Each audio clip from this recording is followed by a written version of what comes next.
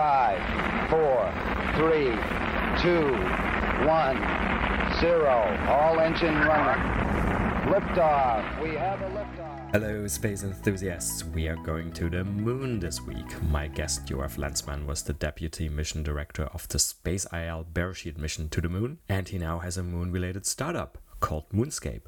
So join us to talk about all things lunar. If you enjoy the show, please leave us a review or rating on your favorite podcast platform so more people can find the podcast. Now here are a couple of short messages from our sponsors, then please enjoy my conversation with Yoav Landsman. My name is Raphael Rodkin, and I'm an investor and advisor to space companies. Just as a reminder, this podcast is for informational purposes only, and nothing should be taken as investment advice. This podcast is sponsored by NanoAvionics, a satellite manufacturer and mission integrator. Their technologies enable many space companies worldwide to offer services that improve life right here on Earth, such as providing global connectivity, conducting Earth observation, or contributing to scientific discoveries. Check them out, and also check out my episode with their CEO and co-founder. Sadly, I am not a rocket scientist, but I'm an alumnus of the International Space University. ISU offers a number of educational programs about space worldwide.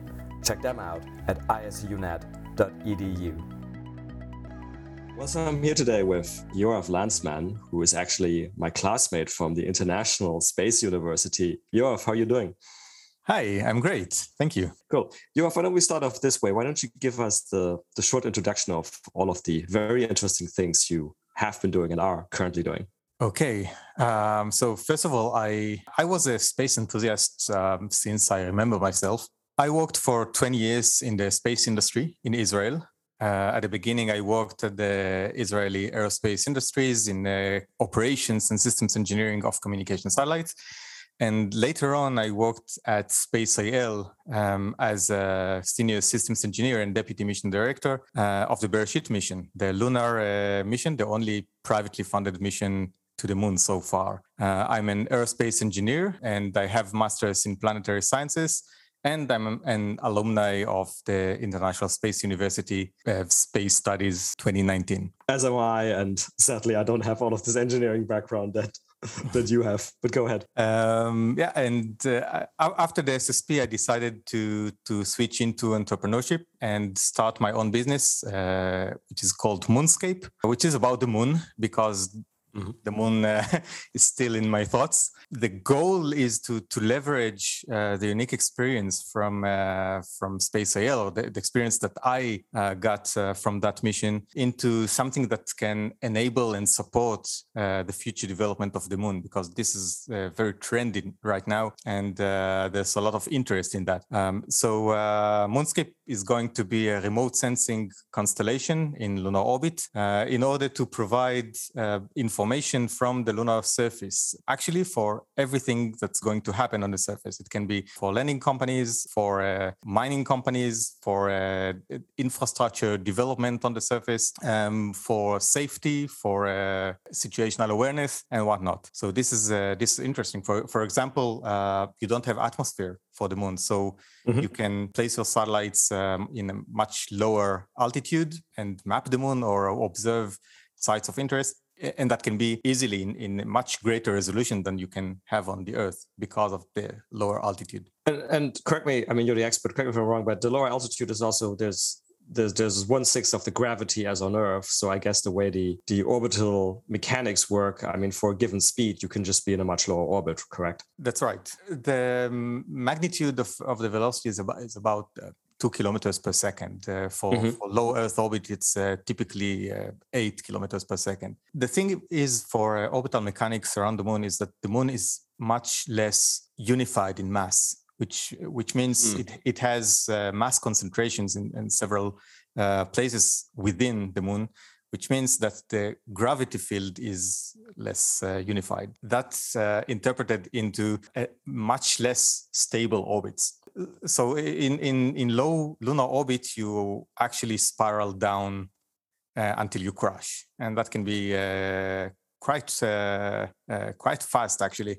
In very low altitudes. And there are orbits that are called frozen, which are less sensitive to that. but because it's balanced on different inclinations and different orbital parameters. So I suppose that these are the orbits that everyone will want to be in.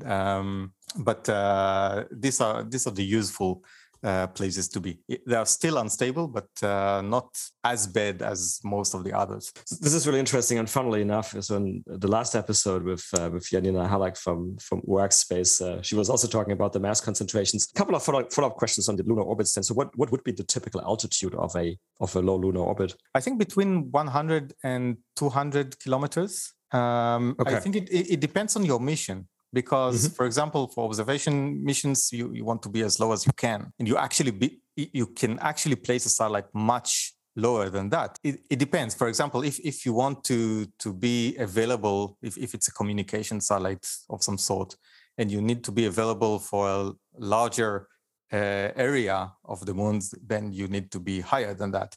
If you want to land, it's probably you want to start from a lower orbit.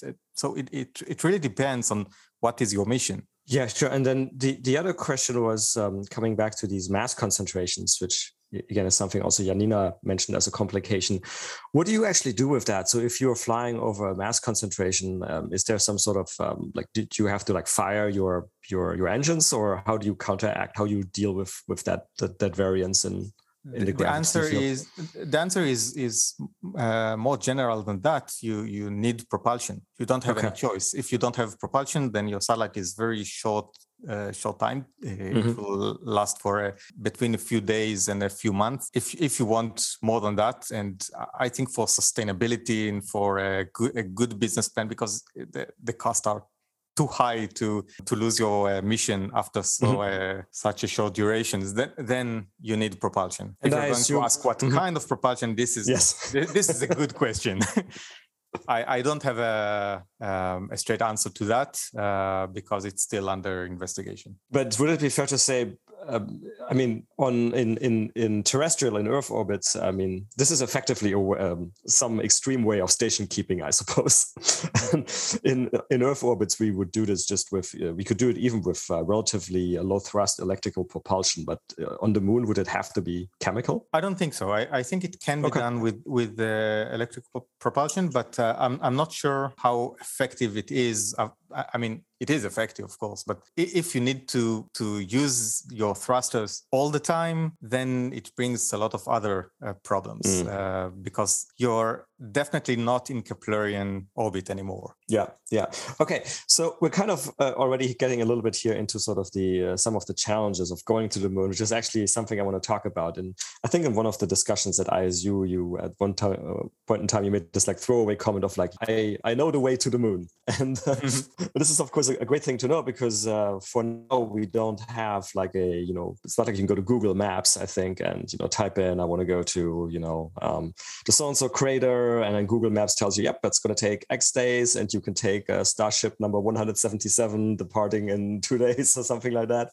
This is what we hope to get to, obviously. Yes. I think many of us. But for now, explain to us the way to the moon, how that sort of works, the big steps. And let's, for simplicity, I guess, let's assume for now an uncrewed mission, so without any passengers. Yeah, so the easiest way to get from one orbit to another is by an Oman transfer.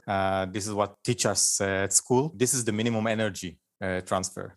So this is the preferable, and for the moon, it's between 3 and 4 days. But there are other ways. For example, if you have unlimited capacity propulsion, which is of course imaginary, but you can use your propulsion and accelerate fast and get to the moon very fast, almost a straight line, right? But it's not feasible. You can't do that. It's not effective. You would never want to do something like that. But you can find ways to make it a bit faster than 3 days if you can allow yourself to expend more energy for that. Currently, it's just not effective with current propulsion systems, and there are other ways to the other side. You can make your trip to the moon much more effective and with much less delta V, much less energy consumption if you are willing to spend time in space for much longer.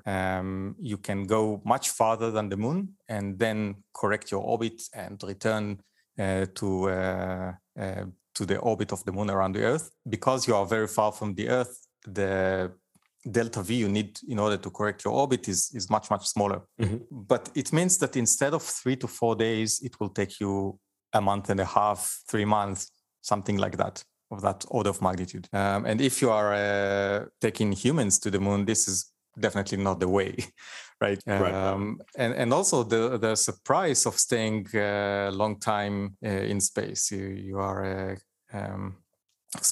exposed to radiation, and if you're going very far from the Earth, I mean 1 million kilometers or more than that, you need to take care of communication issues, which are for the moon is challenging enough. I think if you're going much farther away, then it's going to be a real deep space mission. Yeah. So, I mean, picking up on communications, correct me if I'm wrong. So to the near side of the moon, that's about what, 1.5 seconds of delay one way? Yeah. Okay. So I guess that's enough so you could have conversations if it was crewed without too much issues, I guess. But in terms of, I guess, maneuvers, that probably implies you need a fair level of autonomy, right? Indeed. Absolutely. It was good enough, for example, for the Soviets to drive their robotic rovers with remote control from the Earth back in the 70s. Mm-hmm. But if you need to land something on the moon or to maneuver, to change orbits, you need something much more precise and much more accurate. And for that, you need autonomy. You need your spacecraft to be able to navigate, to know where it is and what it's doing. And that is much more complicated. It's not necessarily much more complicated than satellites around the Earth, but for landing, for example, landing is much more difficult, because then you need to navigate according to the ground of the moon. In Earth orbit, you can just use star trackers and measurement of time and you have GPS, so it's much easier. Around the moon, it's not enough to have guidance from the Earth or star trackers and stuff like that. You actually need to navigate according to lunar coordinate system, and that means that your satellite need to sense the moon, the ground of the moon. And it's been done before, right? People landed on the moon, right? Mm-hmm. But it's much more difficult.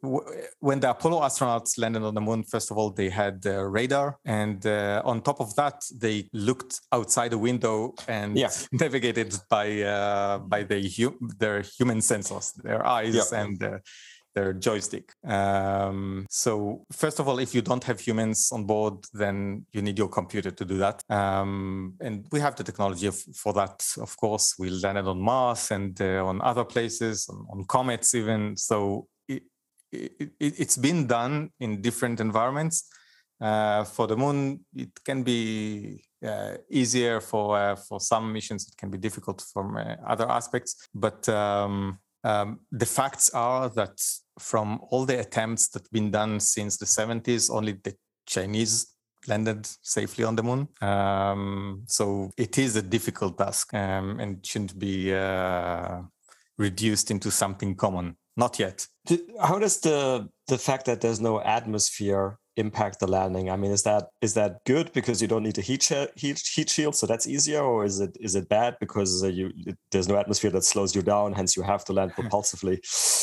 Yeah, on one aspect, it makes it simpler because you need only one system to land, which is propulsion, rocket fuel, and engines. And but on the other hand, you just don't have any other choice. You can't use parachutes, and the heat shield, of course, it's a very complicated system, but it reduces your speed. It does most of the slowing down. For Mars, I remember that they said that it takes I think 98% of your velocity when you get from heliocentric orbit into the Mars atmosphere. Right. We're talking about the navigation, and you mentioned no star trackers, and you also mentioned on Earth you could also have GPS, or for that matter, one of the other navigational satellite GNSS global navigational satellite systems. Mm-hmm. There's really nothing like that on the Moon? Is there any plans? Because that seems like something that you mentioned Moonscape doing remote sensing, right? But it seems like navigation would also be a good thing to have, right? Of course. Yes, it is. It is very needed, and I say that a lot. That what we miss for the Moon is actually all the infrastructure that we already have for the Earth. The reason why we can focus on small satellites, on CubeSats that perform such great work in Earth observation and other aspects, communication and others, is because you have GPS, so you have the navigation infrastructure, you have launches as a service already. Communication is much more, it is much easier, but also the antennas on the ground are a service that you get for your mission, and things are much more simple. For the Moon, it's of course you can launch with commercial rockets, but only to Earth orbit. Then you need to transport yourself to the Moon somehow. So we lack transportation, and I suppose Janina talked about it in the last episode about what they plan to do, because this is a very needed infrastructure that is currently missing. And navigation and communication, it's the same story. There are two great challenges that we currently need to take care of that by ourselves. Every mission that goes to the Moon needs to figure its own way to navigate, to communicate, and to get to the Moon. And in the future, and I hope it will be in the near future, you will have services of transportation to the Moon. So you will start your mission when you are already in lunar orbit or on the surface even, and you will have communication infrastructure, which can be a service. You don't need to carry a very heavy transponder. You can use something much more common, and transmit to some other system in space that can take care of the large distances. And navigation, it's probably not going to be the same as GPS. It might be something different, but it will give you your precise location, and that's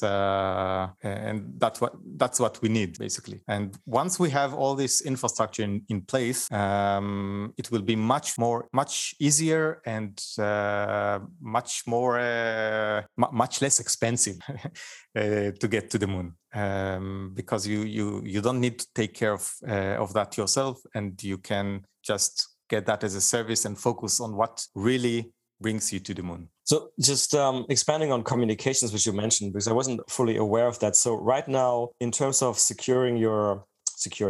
just organizing your communication to and from your spacecraft, which might be in lunar orbit or even on the surface, you basically have to do everything yourself. There's like no kind of government, you can't piggyback on one of the government systems and relay via some government orbiter or something like that. I'll give you an example from the Bereshit mission. At first, we hired the SSC to receive the signals from our spacecraft and deliver it to the mission control room, and on the other direction to command the spacecraft. So we had the control room, and we got the telemetry and send commands. And the idea was to get images the same way. It meant that the bit rate, the rate of communication needed to be super slow because of the distance, because the farther away you are, it means that you have more noise, and you need to differentiate between the signal and the noise. So the only way to take care of that is, it's not the only way. You can either take with you to space a very powerful and a high power consumption transmitter, or have a very large dish on Earth. Yeah. And there are not a lot of those, and there are not a lot of those free for use or free for hire. Luckily enough, our mission was interesting enough for NASA, so they actually let us use the deep space networks at some times on the crucial parts of our mission. And for those of the listeners who don't know that, this is a worldwide network in California, Madrid, and Canberra, in Australia, with dishes the size of 34 meters and even 70 meters. So these are huge, and they're super busy with all the deep space missions they have. This is how they receive signals from the Voyager missions at the rim of the solar system. So this was the only way we could provide the beautiful images that we got during this mission. In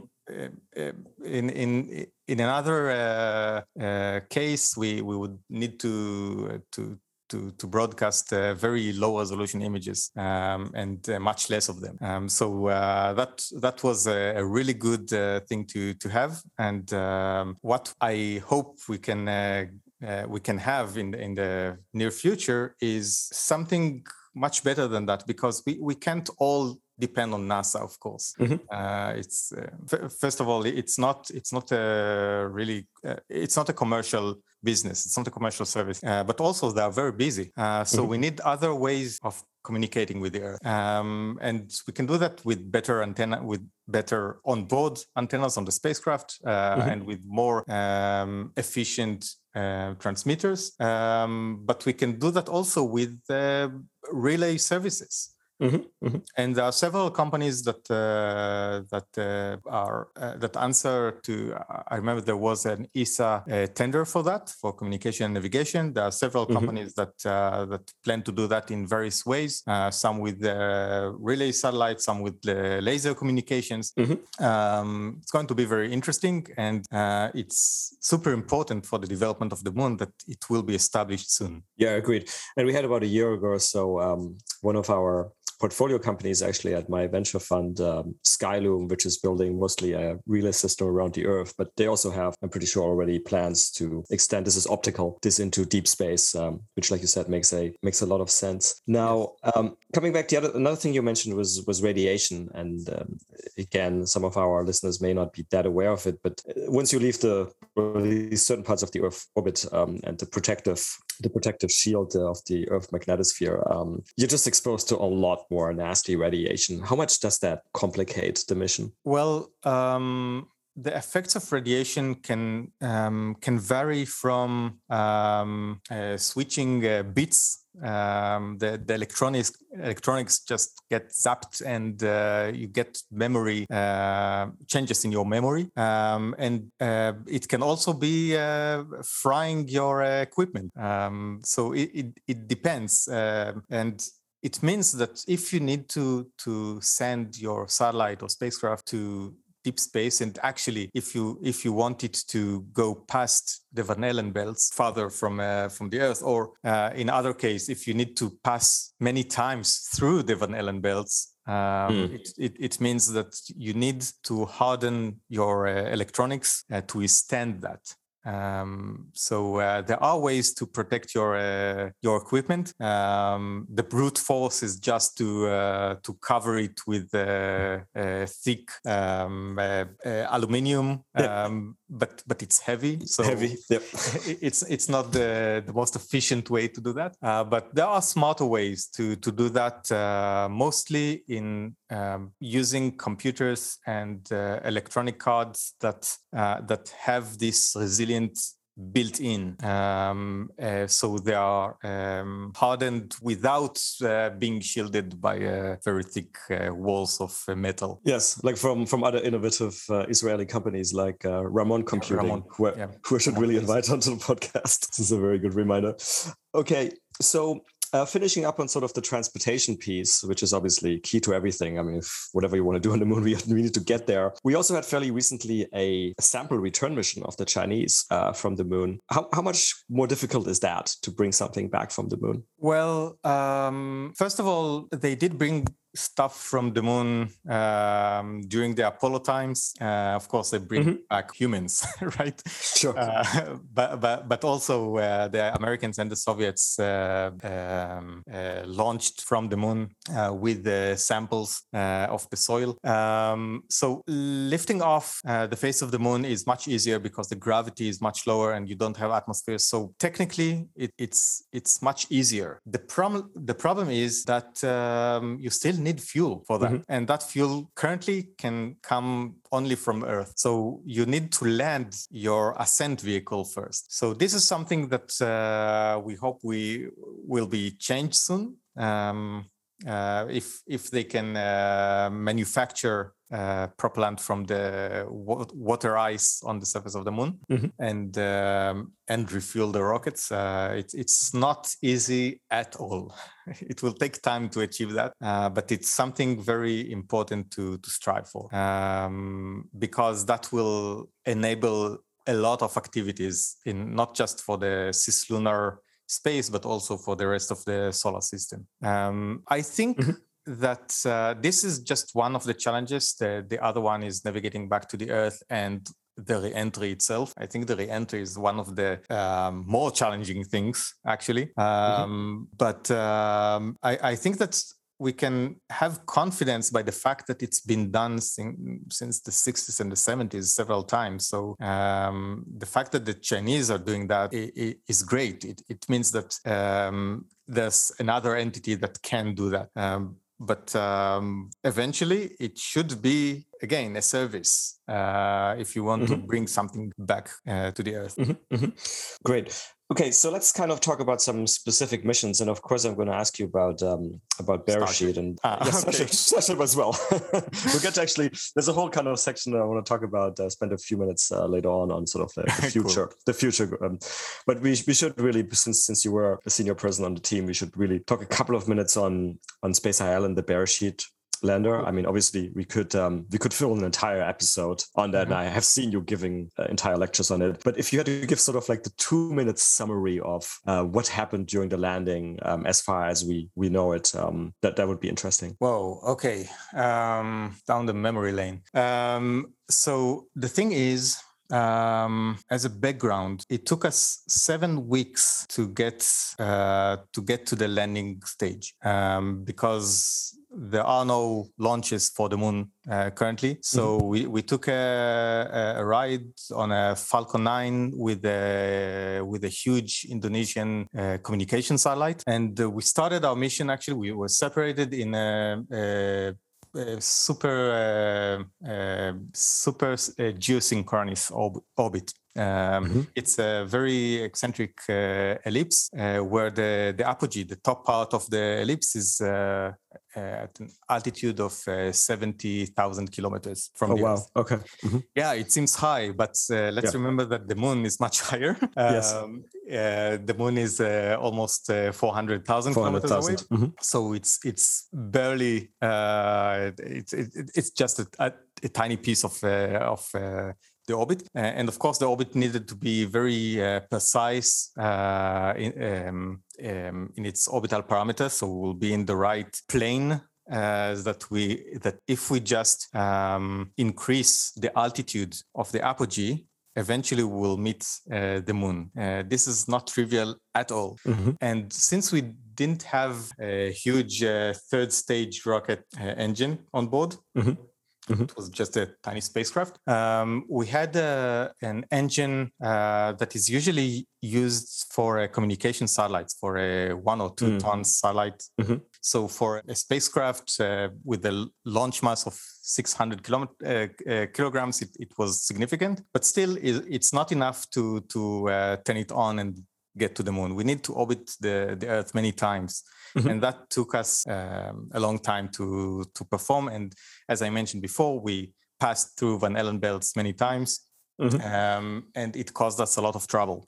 And we had a lot of anomalies and a lot of even failures during the way, and we got them right. We fixed them one after the other, and it got us into a very confident mindset that we could land. I mean, we didn't have any doubt on that at all. And when we started the landing, we prepared everything. Everything was autonomous, right?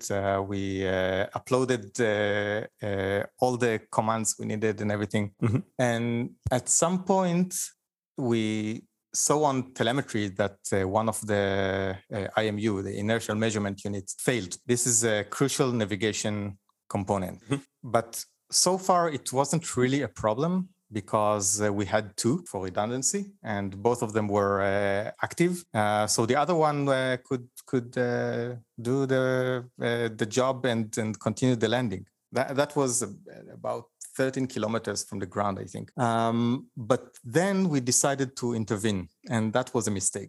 We decided to turn on the failed IMU because we thought that it might be safer to have both of them. And we didn't understand that it actually can cause a cascade of events that will fail the mission, because there was a flaw in the software that we weren't aware of, and it triggered that, and it caused the navigation to fail and the computer to reset. So far, it's still not really a problem by itself because we had computer resets before that, and the autonomous software could handle that. But because we had so many problems during the way to the moon, we uploaded several patches to the software that will fix those problems, and the reset erased that. It uploaded the original software. Okay, so we had now a software with problems in it. It's not necessarily bugs. It's a sensitivity to some situations.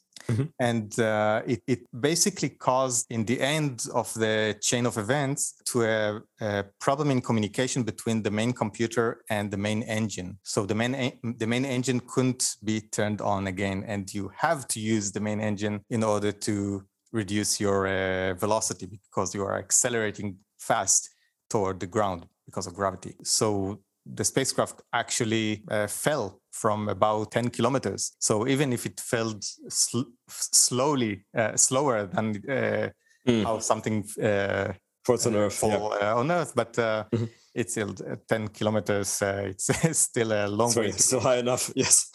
Yeah, so it hit the ground in a very high speed, and and the good friends from the LRO team sent us later the image of before and after the crash site, the impact site. Yes. And LRO, for people who may not know, that's the Lunar Reconnaissance Orbiter. So that's a spacecraft in orbit. And so hopefully, as we will hopefully go back to the moon a lot, hopefully at some point in time we'll get even better images, or people can even pass by the crash site and be able to see whether the water bears survived.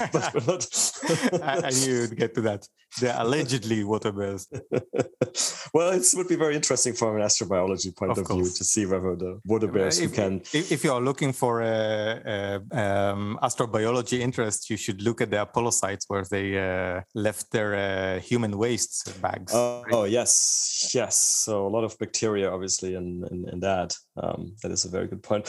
Okay, so let's move on to what you already wanted to talk about, the Starship. And I guess I'm just going to ask you what you think about Starship as a lunar vehicle in general. But I guess there's probably two types of Starship lunar vehicles we can talk about, because one, there is the architecture that NASA now pretty much seems to have decided, I guess, to use, which is the Starship as a human landing system for the Artemis missions. But then, of course, there is technically also the mission that SpaceX is planning, the circumlunar Apollo 8 style mission for a start, at least, that SpaceX is planning with Yusaku Maezawa, which I suspect involves basically using a Starship all the way.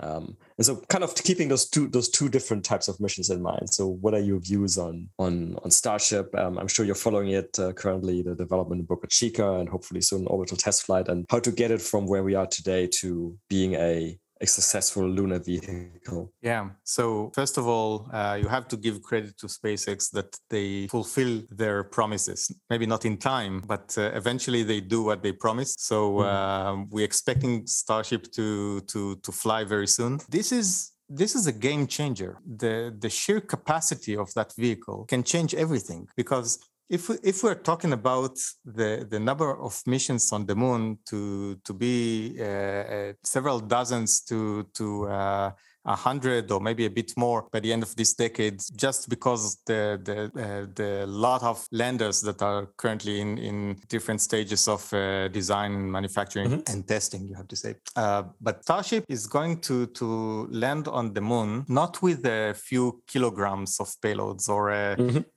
200 kilograms, but with more than 100 metric tons of payloads. And if you can imagine how many other missions, how many lunar missions you can fit inside, it's enormous, right? You can, if they land on the moon after 100 missions already landed on the moon, they can double the number of missions in one vehicle. It's almost ridiculous, but it can change everything, because it will enable a lot of new ideas of how to do stuff on the moon, because the prices of that will be much cheaper than any other lander. So it doesn't mean that the other landers will be out of job, but it means that first of all you can land bulldozers on the surface of the moon, for example, if someone pays for that, of course. But also you can just bring in human mission with the entire habitats and life support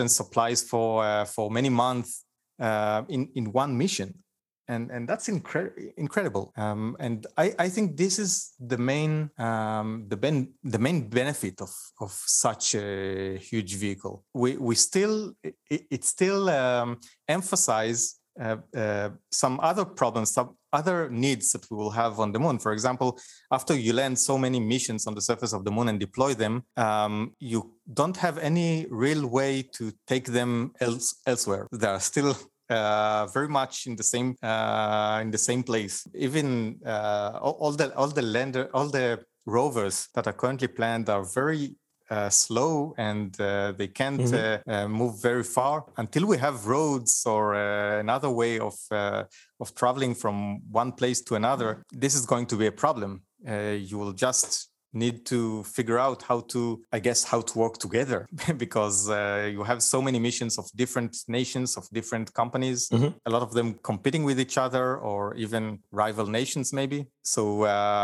this will bring a lot of new, I don't want to say new problems, but new things to solve, new challenges to tackle.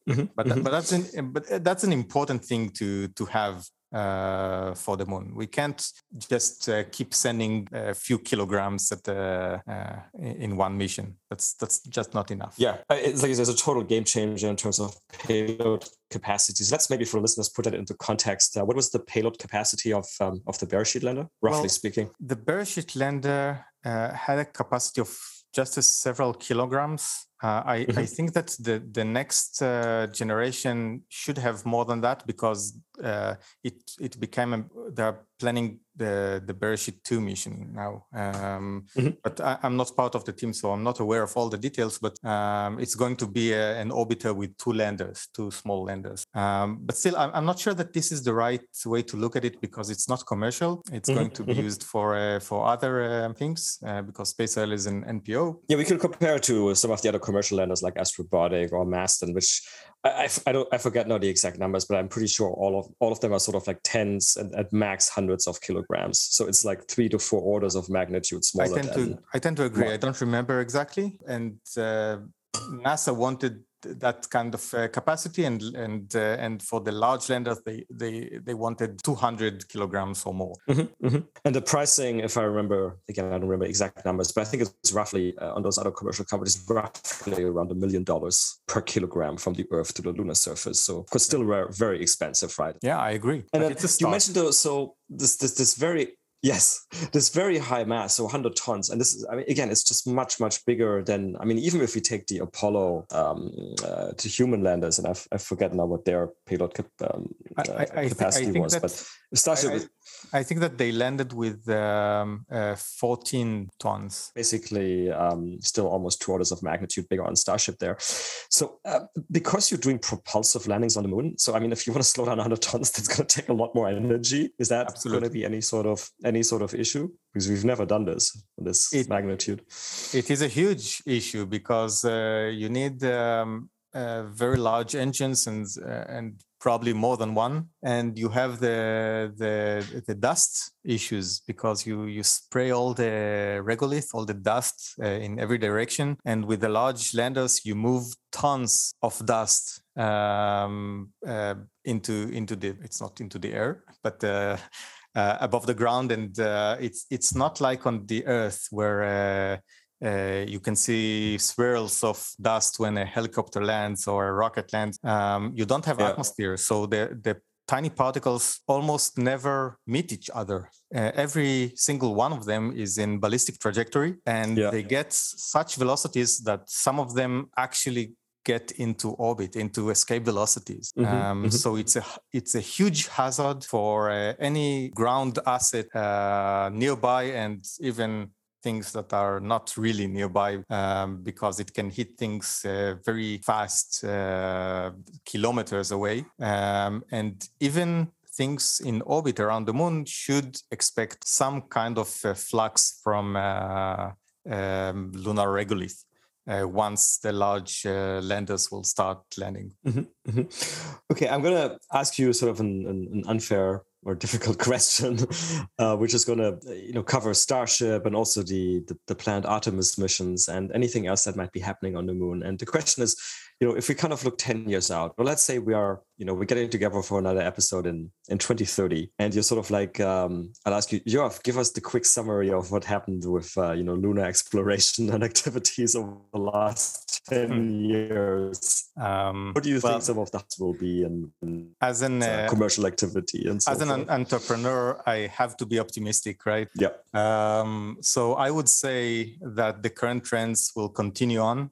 And the numbers you see in the analyst reports are much smaller than what they're going to really be. And we'll have hundreds of different missions on the surface of the moon by the end of this decade, including some of the constellations and infrastructure that we mentioned before from the new companies. A lot of commercial stuff, a lot of governmental activities. There will be probably some incidents that will need our lawyer friends to figure out how to solve in a place where the space treaty is not really is not really covering everything. And it's I would say it's a beginning. It's not the moon is not really the goal. It's the moon is a gateway to the rest of the solar system. So we'll start seeing new stuff, new ideas of what to do with the infrastructure that we started for the moon. And I would say another thing, I think that currently Europe is a bit behind the US and China with everything that's going on in this trend for the moon. But I believe that it's going to change, and I can disclose that I'm involved in a new venture that's called the Exploration Company, which is a European company that is just starting with very ambitious plans for the moon and other things, and it's already starting to be published, so it's no secret. Without telling too many details about what they're going to do, but it's very exciting, and it's going to become something very special. And you mentioned we were talking about the moon in general, and then also the initial uses of Starship. Again, key is, of course, for any other activity, you want to have the basic infrastructure first. So the things we talked about: navigation, remote sensing, communications. We actually haven't talked about power. That's obviously a really important one as well, which you could spend an entire episode talking about that. that. So this is you putting the infrastructure, but then of course that's, to use your word, that's not the end goal. You want to use the infrastructure for something. What do you think could be like let's call them the killer use cases for the moon? Is it resource mining? Is it space tourism? Is it just a testing and staging area? Is it all of the above? That's a very good question. And no one can tell you the answer, actually. But I would say it first of all, it will change through time. I think that I'm not sure about mining. I am optimistic about tourism if it's in the right cost and if it's safe enough. I think there is a clear case for that. And people want to go there, even if it's just, to say that they were there because of the experience. And some tourism companies can take advantage of that and find ways to entertain and to do stuff on the moon that you can't really do in Earth orbit or on the Earth, like taking advantage of the low gravity for sport events, for example. So there is a case for tourism. There is a case for media things. There is one initiative. I don't know. I heard about it a long time ago. I'm not sure that it's still going on, about car racing, robotic car racing on the moon. Mm-hmm. Mm-hmm. Yep.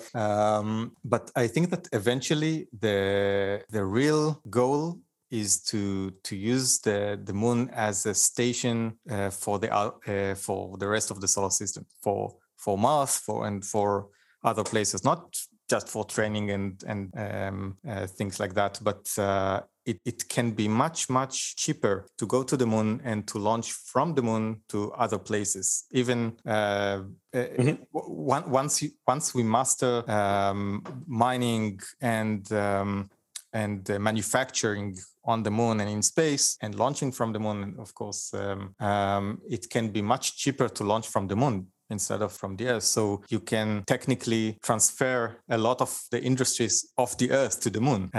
If eventually the price would be cheaper to have that. Maybe all the satellite companies will be on the moon if manufacturing can enable that. Mm-hmm, mm-hmm. And the fact that you mentioned that it's much easier to launch from the moon to other locations.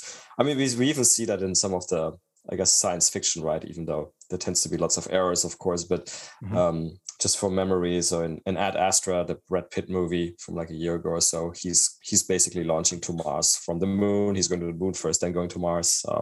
The recent Netflix series, you go to the moon first, then you go to Mars. Which kind of brings me to sort of where we always end up, which of course is one of my favorite subjects, science fiction. Mm-hmm. And I'm just going to assume that you like science fiction as well, because I happen to know that you know that science fiction writer. Yeah, so you have no choice. Yeah, I grew up on science fiction. What are some of your favorite depictions of the moon in science fiction? Of the moon, I think that first of all, I really like The Expanse, for example, but I don't think we saw the moon very much during the TV series. It is in the books, but and it's basically a settlement there. You have everything you can get on the Earth. You also have on the moon. I did like Ad Astra, but I think the fact that the moon is very commercialized is something that we might see there at some time. So I kind of like it. There also can be piracy on the lunar surface. I'm not sure that the lunar Mad Max scene was very realistic, but who knows? If you can place independent settlements over there, then who knows? Maybe there can be a case for that, but I think it can be so much easier to find them and get rid of them if someone decide to, if they do too much harm, So I'm not think that piracy on the moon is a very sustainable business. Well, it comes back to what you mentioned before, our lawyer friends and what they might come up with, and then of course we would also need a enforcement enforcement capability if there are. Yeah, but before the enforcement, you needed some kind of management. Yeah. How about what else is there in science fiction? Did you ever read Moon is a Harsh Mistress? Yes, a very long time ago. So I'm not sure I can really remember the details. Yeah, no problem. It's a very interesting book where the moon is sort of a almost a separate colony of the Earth, which I highly recommend to people. Right. It was with the supercomputer and the artificial intelligence. Yep, exactly. Very politically interesting. I remember that they had this rule that if you don't like someone, it's basically you can just toss him out of the airlock because they have a strict rule that you need to collaborate with the others because otherwise you just can't get along because the tossing out of the airlock seems to happen almost in every science fiction, right? And the Expanse as well, and Battlestar Galactica and everything. Right. But my final question would be sort of if people are generally interested about the moon and learning more, independent of their background, what would be some good places to start? Except science fiction, I guess. Yes, exactly. I think that this is a very trendy topic right now. So there are a lot of activities in this field. There's I remember there's a program, or there was a program for in the ISU with the School of Mining, I think, about space resources. But I'm not familiar with the details. But there are at least this program, but there are probably more. I think that the ISU itself is a great institution to study in and to nurture your network and find people that can tell you about that and give you a lot of information. And they had several very interesting projects about space resources and especially the moon. So it can be found on the library of the ISU. What else? Yeah. There's several organizations that work on lunar policies and the future of the moon, like For All Moonkind and Open Lunar Foundation, which I'm very fond of. So look them up and get in touch. There's so many activities and so many initiatives, and these discussions are so alive right now because we just have so many topics to cover, from policy and regulations to technical thing and how to deal with the challenges of the moon. So with all this activity, this all gives me a lot of optimism about the coming years. It's going to be very exciting times. I totally agree, and I reflect on what you just mentioned. Some of these events are really interesting, and I encourage people to attend some of and at the moment they're all online events, so it's very easy to join. And people can also check out, a few weeks ago we had James Burke from the Moon Society, which is yet another organization that's very much about lunar development. But Yoav, thank you so much for coming on. This was super interesting. Again, we could have done independent episodes on many of these topics we talked about. Maybe we do sometime. I'm sure you'll be back regularly, as we hopefully will see many important events around the moon over the next few years, like new human landings, whether that's Starship or with other vehicles, other interesting missions, and hopefully the commercial development of the moon. And in that context, of course, all the best for Moonscape. And whenever we can talk more about that, that'll be also very interesting. Sure, thank you, and thank you for having me today. Sure, my pleasure. Well, that's it for another nominal episode of the Space Business Podcast. If you like this podcast, please consider giving it a 5-star rating on your favorite podcast platform, such as iTunes. You can follow us on Twitter at podcast_space. Also consider supporting us at www.patreon.com/spacebusinesspodcast. If the podcast got you interested in learning more about the business opportunities in the space economy, check out my new online course on space entrepreneurship on udemy.com. The link is in the episode description. Lastly, if you have any feedback, including ideas for guests, and that may include yourself if you have an exciting space story to tell, or interested in being a sponsor, drop us an email at spacebusinesspodcast@gmail.com. I look forward to seeing you for the next episode.